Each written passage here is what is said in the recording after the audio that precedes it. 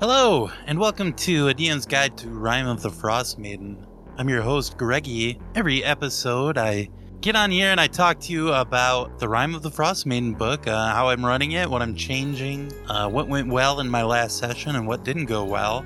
Or once in a while, I'll have a DM on to talk about Rime of the Frost Maiden with me and let me know how it's going for them. But this time it's a little bit different, so... Not in that I'm not having a DM on, because actually this guest, is the person that taught me what a DM is and how to be one. The first, well, I guess not necessarily the first, but the first D&D game I ever played in for sure. Joe was the DM, and now he's a player, and he plays, or I'm sorry, now they're a player and they play in my games. And I love to play with Joe. Joe McGurl, welcome to DM's Guide to Rime of the Frost Maiden. Great, thank you so much for having me. I'm such a big fan of this podcast that I can't listen to. Yeah, I was about to say, don't say you're a big fan. I hope you've never listened. I have not. Okay, yeah, because there are some mega spoilers in there. You could really ruin things for me if you ever did. I'm sure I already would have if I listened, but at this point. This time we're mostly going to talk about the Auril fight, the big fight with the goddess Auril herself. But maybe we can talk a little bit about the campaign in general. Tell us about your character a little bit. How about that? Sure. I am playing Selkie, who is a half-orc and half-drow rogue ranger multiclass. His former life, he was a pirate until... Sometime in his later years, he sailed into a port down south in the deserts of Kalimshan and found himself in a torrid love affair with this concubine that was the favored concubine of some old noble lord down there, and the two of them fell in love and ran away and had a kid together. But then, because of the danger of stealing this woman away from the Lord, he himself had to run away to keep them safe, and now he is trapped up north. His pirate ship crashed up in the frozen north of Icewind Dale, and now he's just an old, kooky, crazy guy. That's Selkie. He's a crazy, chaotic little rogue. Yes, and listeners are going to recognize the Kalimshan portion of his backstory, because that was one of the secrets from the book. Yes, that's right. As was the... and he was a pirate cannibal as well. Who had to eat his entire crew, which was a fun little wrinkle to add to it. Because I had come up with the idea that I wanted to play like an old crusty sailor, and then you were like, oh, this is perfect. Here's a secret that there's a pirate cannibal. And I was like, oh, that's great. And it also fit into that like secret Kalimshan thing. So yeah, so I kind of like chose a few for the players and let you kind of pick, especially for some of the other folks. But for your character, since you already had a lot of the elements, I suggested that one to you. Do you feel like the secrets helped inform how you came up with your character's backstory? Was it a good addition to the book? Yeah, definitely. I love when players have secrets, like when player characters have secrets. I think it's so interesting because it gives them such a strong basis to roleplay their character off of. If it's like, okay, well, I have this, or not even necessarily a secret, but like something that they keep close to their, close to their chest in like a personal matter or something like that. But the idea that everyone in this campaign like had a terrible secret or something like that was very fun, and like trying to like learn or learning like what their secret was. Like, I've really enjoyed hearing everyone else in the party's secrets, and I think at this point all of them have been revealed, unless someone really has like something that they haven't given up yet. But I've thought it's been very fun, that little wrinkle there. Yeah, there is one secret still. Wow. Still in the game that we haven't found out about. I'm not going to give you any clues at all. Oh, I don't know. Interesting. But it is good. I recognize that it's really good that I have good players that you didn't get very meta about the secrets and trying to game out who has what secret and what's that all about and stuff like that. I would like to do at some point. I would like to do maybe with each of you individually or all together. I would like to do like the players breakdown of how you felt about the campaign so far, but we're not there yet. We're not there yet. So let's just talk about this big fight with Auril. It took 2 sessions to get through. A really big battle with 3 different forms for Auril. And you know what? Honestly, I ran it right out of the book, to be honest with you. How all the stats were right out of the book, the spells that Auril cast and the way they worked. So far as I know, I think it was all just the way it was written. How did you feel about the fight? Did you think it was too difficult, too easy, a good challenge? What do you think? No, I thought it was a great challenge. I have loved the entire challenge, like the chapter that we had been on of like the Island of Solstice and Grimskal, her fortress. Like that, this entire thing has been like so fun. I think like really well written.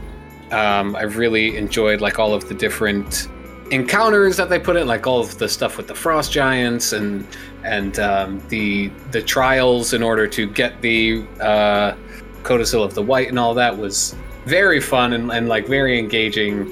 And then I really thought that the fight with Auril was excellent. I'm a big sucker for multi-phase boss fights anyway. What I liked, I did think like it was hard. I legitimately did not think that we were going to win that, especially like at that 3rd phase. I'm like, we are not getting through this. But I liked that about that fight was that like we were fighting, an avatar of a goddess, and it was properly difficult and threatening. The party kind of took that phase. You started off that phase playing the way you always do, right? And then to meet the challenge to try and figure out how to defeat this avatar of a goddess, you kind of changed your tactics as a group, and you ended up winning the battle when you thought you might not. Yeah, that's exactly what I was going to say. Is like why I loved it so much was I really. And this has been something I've been doing in my own campaign that I DM now, is like trying to make encounters interesting, not just based, like not having just like a boss have a ton of hit points and like a high armor class, because that's not dynamic or really that fun. So I've started, trying to incorporate different types of like terrain, or adding in like minions that do stuff to supplement the boss, or having like environmental effects. So like, for instance, in that 3rd phase, when she put out that big fog cloud or whatever, I thought that was so fun, even though it was very hard for me as a player and character to hit the boss. It forced me to play differently. Like I got to use a lot of like the utilities in my player's toolkit. Like I got to use my Rogue's Cunning action a lot to like disengage or like dash in. Whereas like Selkie has kind of sort of been like a little bit static in terms of just like throwing his daggers at range. So like it forced me to like move in and move out, and it forced our party to interact in different ways. And I really, really enjoyed that about that fight, is just like how dynamic it was and how every form had like a different kind of trick to it. Is like we couldn't just rely on doing the same thing for all 3 phases. We had to switch it up every time she switched. I thought it was super, super fun. Well, good. Big part of having this podcast is just so I don't like get into our our group chat every week and talk about all the things I changed and how things could have gone differently and stuff like that. Yeah. Because I kind of feel like that it takes a little bit of the magic away for sure. And also I might inadvertently spoil something. But Auril is dead. What do you? What if we talk a little bit about the mechanics and I let you know maybe some stuff behind the scenes about how that worked? Yeah, absolutely. Okay, so yes, you've got Auril the Frost Maiden, as everybody knows, in her first form. The first form is a little squishy, a little on the easy side. She starts out with an AC of 13 and around 95 hit points, depending on, how it rolls. I think she rolled a little high on that first form. She's got a fly speed of 60 feet and a walking speed of 30 feet. And I think she didn't get a lot of chance to fly around, which I think she was supposed to a little bit more. But Octos, one of the characters we have, has that damn sentinel feat that stops everybody all the time. She actually had damage vulnerabilities to Radiant in this form that didn't end up coming up, but I had that starred and ready to go just in case something happened. Maybe I think it's possible that our cleric Mosley has some Radiant damage. I'm not sure. Yeah, Guiding Bolt. Oh, yeah. So I was ready for it in case that happened. She was immune to cold, of course, and poison. Didn't end up coming up. Also immune to charmed, exhaustion, frightened, paralyzed, petrified, poisoned, and stunned. Nobody tried those as well, so that wasn't an issue. She also can't be surprised, and she can't change into any other form with against her will, which it was interesting. But to be honest, all the Frost Giant stuff, that was just me trying to add Frost Giants into the campaign for Taylor's character, rather than it being that way in the book. So the Frost Giant Jarl kind of making her angry and getting her attention on purpose. That was his whole point of being there. That was not necessarily a part of the book, but also if you go to the island of Solstice, you got to fight Auril, I think. Yeah, I mean, like, what's the point? It's the Rime of the Frost Maiden. You got to fight the Frost Maiden. Yeah, that's right. Yeah, so she had a bit of a spell book.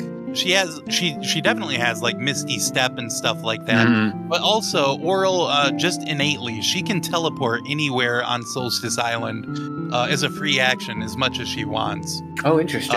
So fighting her on Solstice Island and actually taking her out is going to be a real problem or a real difficulty for most parties. I invented that thing with the ring that stops teleportation, and I keep forgetting. I've got to actually make a homebrew item and give that to you so that it's in your yes, bag. That's right. Yeah, that's how I kind of got around that, so you guys could fight her on the island. She had Ice Storm, which I think she used at one point, didn't she? Yeah, she did. She put it like right in the center of us. Yeah.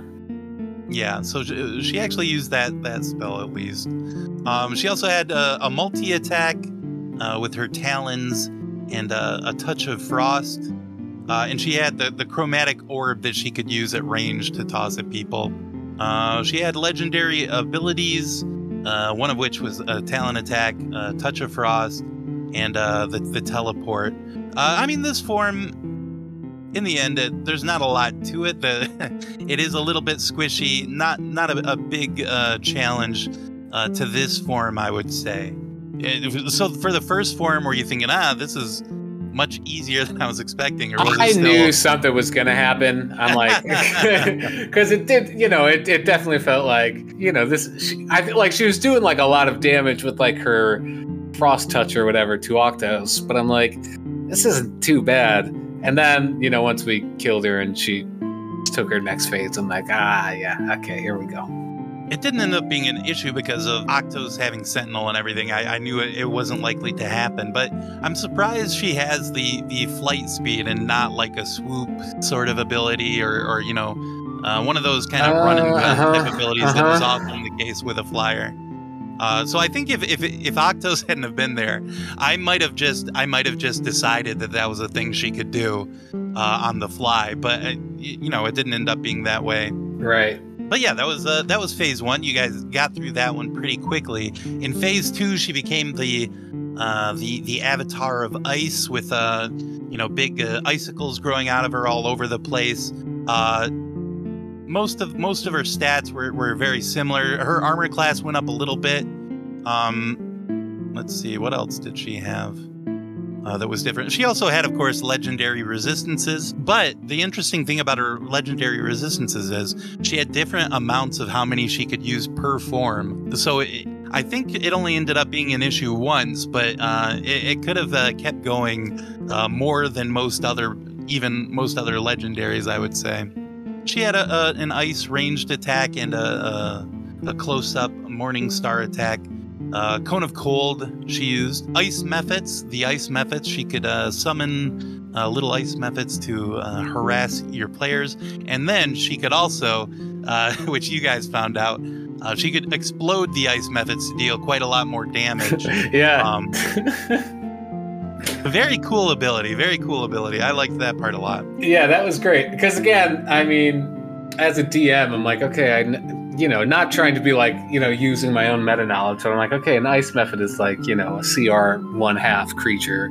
Even if it hits, it's only going to do like a little bit of damage, and I'm resistant to cold, so like it right now. But then when she exploded, though, there was like 2 Mephits by me that she exploded, and I was like, this sucks. I got. Yeah. Yeah, exactly. You everybody kind of ignored the Ice Mephit and just.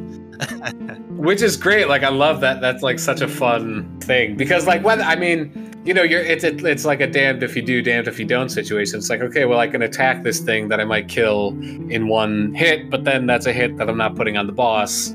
But then if I leave it, it has this big explosion thing. So, like, I thought that was a very fun mechanic.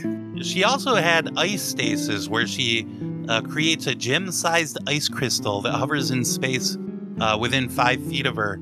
She targets a creature she can see, and they have to succeed on a very high, a DC 21 charisma saving throw, or become trapped in the crystal. Now, the crystal, inside of it, you're stunned, and you take 21 cold damage at the start of each of your turns. So if you get sucked into that crystal and you can't make that charisma saving throw, that could be a real problem. A nice thing is it does have an AC of 18, the crystal itself, and 9 hit points, although it is immune to all damage except fire damage. So it's possible somebody might be able to come up with the idea of melting the ice to get their party member out of that crystal. But it's possible somebody could just be stuck for the rest of this part of the battle. Octos got in there for 1 turn, and I was thinking, oh great, we got Octos in the crystal. Now she can move around a little bit and go kill Mosley or somebody. But Octos ended up making the save on the 2nd turn and only took the first amount of the damage from it.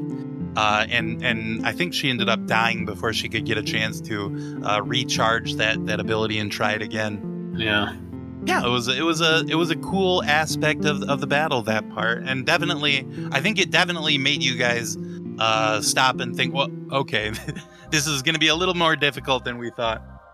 Definitely, yeah. Like when your tank gets caught inside a crystal that they can't get out of, all of us in the back are like, uh-oh. Okay, phase 3, you've got the crystallized form of Auril, her 3rd form, her final form. And in this one, her AC goes all the way up to 19, and she gets quite a lot of extra hit points on this phase. It becomes, very difficult to hit her, especially because she's got that frigid aura that makes people take 10 cold damage at the start of her turns, which she has in legendary action that she can use with 2 actions to intensify that and make it so you would take 20 damage instead of 10. I forgot to mention this in those other 2, but she also had magic resistance in each form. The big thing about this 3rd one is the Blizzard Veil, where she creates a magical blizzard in a 30-foot radius sphere centered on herself. The area within is heavily obscured, and it moves with her. It lasts until she drops to 0 hit points, or until she chooses to end the effect, or until her concentration is broken. So that, combined with the high AC, makes this one a real challenge for the party, especially if you kind of blew through phase 1 and 2. You get to that phase 3, and suddenly, there's a wall up, and you got to figure out a way to get around that wall. She also has a blinding gleam that I think everybody saved on when she tried to use it. A wisdom saving throw, or be blinded by Auril's magical gleam for 1 minute. Nobody ended up being blinded by that, I don't think. No, I don't think so. Yeah, so you had to run in and attack with your daggers. I decided if you were right up on top of her, within 5 feet, you could see her well enough to hit, or not be at disadvantage at least. That was very generous of you. I wouldn't have done it. Oh, really? Yeah, no. I mean, like, if it's heavily obscured, I would have said you just got to deal with it. Okay. But I'm a little bit meaner. Yeah, but I didn't I didn't say if you just get within the blizzard, then you can see her. No. It's true. Plus, you gotta get right up on her. Plus, once you got right up on her, then you were vulnerable to her frost aura too. So it was right, like, exactly. You're not getting, like we weren't getting it for free, you know. Yeah, that was what I was thinking. You get pulled in, and you have to take that frigid aura damage. Yeah. She also had a vulnerability to thunder in this form, which didn't end up coming up, but that's an interesting fact. Interesting. But yeah, that's kind of the Auril fight. I guess I didn't have a lot of insight on how to run it. Let me look back over these real quick and see if there was anything that I think running it as written is not that bad, not that difficult. You do want to keep an eye on the Ice Storm for sure in phase 1. She should probably cast that, I would think. It's a big damage spell, and she is the avatar of ice, basically. She should cast that spell, I would say, for sure. Don't forget that one. Don't sleep on it. Remember those magic resistances in each phase, so that she has advantage on saving throws. Remember those immunities for sure. Don't let your players charm her by accident or something. You got to remember. If I could offer a suggestion for other DMs, I think, and I don't think this is, I mean, it's probably, up to the DM, but like you were saying, she has that fly speed in that first form as an owlbear. I don't think it's out of the question for, this avatar of a goddess to have the flyby ability where they don't provoke opportunity attacks when they fly out of an enemy's reach. Right. I think that makes sense for an avatar to have that. Yeah. And like, I don't think it would be unfair, like, just because Octos has Sentinel, it's not necessarily punishing her. It's just, I think like for a boss like that, I think that's an okay thing. Because it also makes sense with, what that creature is. It's like, it is aspects of an owl, which already has that. Right. That's just me. Well, I mean, if you're going to give it flyby, for sure, add in there that, this doesn't provoke opportunity attacks. But I think there's something going on with Octos where she always gets opportunity attacks, even if they have a thing that says they don't, doesn't she?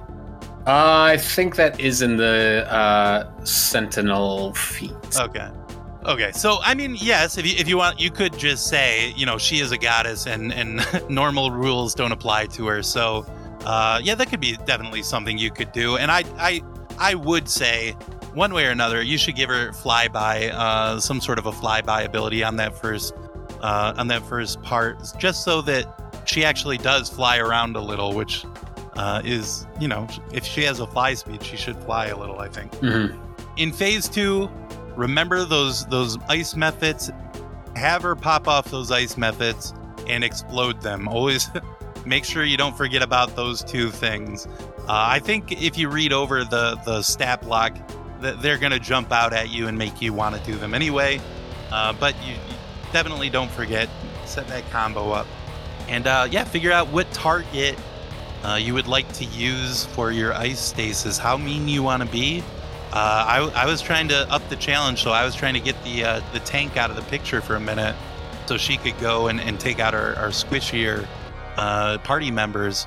But I mean, you could have her use it on the healer if that's something you wanted to do. You toss it on a big damage dealer to make the fight more difficult. If things are going a little bad and you want to be a little easier on your party, you could use it on a less juicy target if you wanted to. And, if you wanted to make it easy on your party, you could create the ice methods, but, forget to explode them or only explode them a little bit.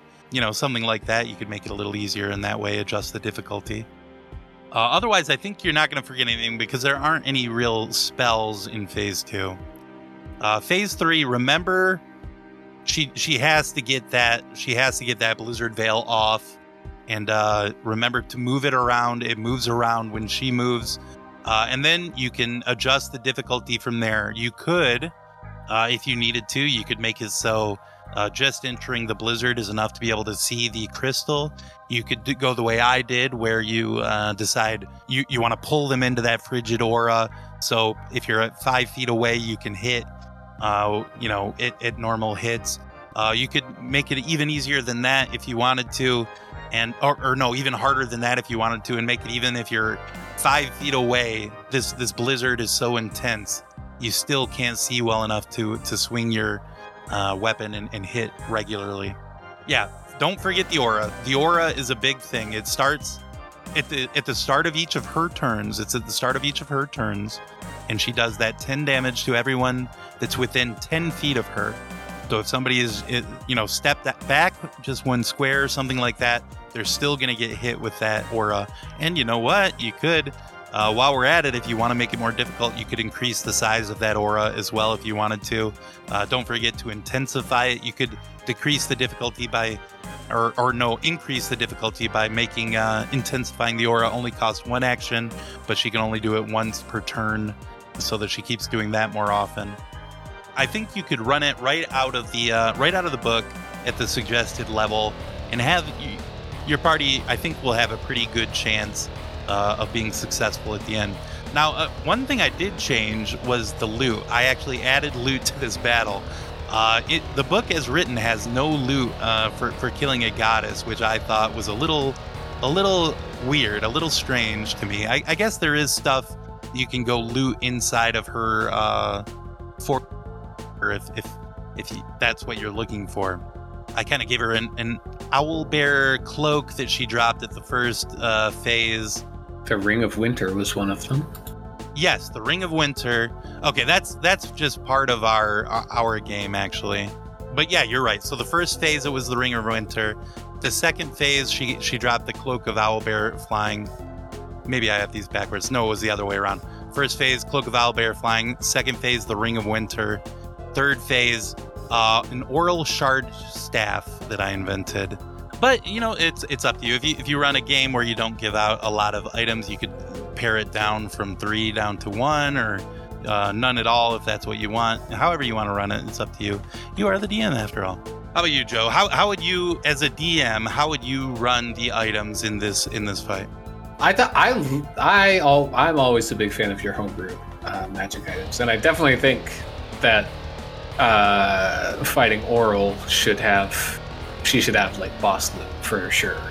I maybe like would have had like a cache inside like one of that like last room we went into, where I'm not sure if there was anything. I can't recall if there's anything in there. I would have had like like a cache of like 3 items or something like that. But the way you did it was fine. Where like each form, she dropped like the cloak that she was wearing, that made sense, and then the ring, and then there was like a shard of the ice. That all, yeah, I mean, that was totally fine. But I definitely think that cool. You other DMs out there should reward their party for killing the titular Frost Maiden. Yeah. That does make sense to put a cache. You would probably put it in the room behind where the Frost. Yes, yeah, that's what I meant. That okay. Last room. I think there was just like ice statues or something in there. Mm-hmm. Yeah. Yeah. That part was weird. It's like, why is there this room that has nothing behind it? Why even put a room there if there's nothing in it? But yeah, so that was the Auril fight. All in all, I think it was a very successful battle, and I'll link the Auril shard staff that I created. I guess I'll have to. It's got external links in it. I'll have to fix that part on D&D Beyond, and then I'll link it in the show notes eventually. And then at some point, Joe, we're gonna have to get on and talk about the campaign as a whole. Yeah, as we're rolling in to the final chapter right now. We're on our way in. Wow. Of the book. I mean, I guess we could continue going and figure out what we want to do with the characters and stuff like that when we get there. But yeah, we'll have to talk about everything, the 10 towns and the downed the spaceship and all the crazy things that are in this book. at some point. We'll have to get together. Definitely. And I mean, honestly, it's crazy. It's crazy, Joe, that this isn't you and me talking about this stuff, because I feel like you know way more about D&D and being a DM than I do. But no one knows more about your own campaign than you do, and I may be a DM, but you know most about it. So I may have more experience in terms of longevity, but you have more experience running your own campaign. And you do a wonderful job at it. Well, thank you. Well, thank you, Joe. Thank you for coming on and talking with me today. I'm sorry, a lot of it was just me reciting stats and, That's and talking okay. about that. I was happy to have joined. Awesome. Great talking to you. And great. Thank you all for listening and hearing what we have to say. I hope it's going to help you run this huge, epic combat with your party. And I forgot to do this whole thing, but if you want to get a hold of me, if you want to talk about your campaign and let me know how it's going, you can always send me an email to thegreggiest@protonmail.com. I'm on Twitter @thegreggiest, and my DMs are open. You can also send me a message there. And every Sunday night from 7 to 10 p.m. Eastern, Joe and I, along with some other lesser folks, we all get on to stream. We get on and stream our campaign, our Rime of the Frost Maiden campaign, and you can find that at twitch.tv/Power Warriors. But don't ask me DM questions there, because I don't want to say any spoilers. I won't do it. So you just have to send me an email or something. And if you want to get on and talk about your Rime of the Frost Maiden campaign or anything like that, let me know. I'm always happy to interview another DM and find out how their campaign is going. Joe, is there anything you wanted to plug or anything like that before we go? No. I just want to plug Power Warriors. Watch our shit. You can find me I'm on Twitter @JoeMcGurl, my name. But. Okay. Thank you again. Thank everybody for listening, and I'll see you next time on A DM's Guide to Rime of the Frost Maiden. Bye-bye. Bye.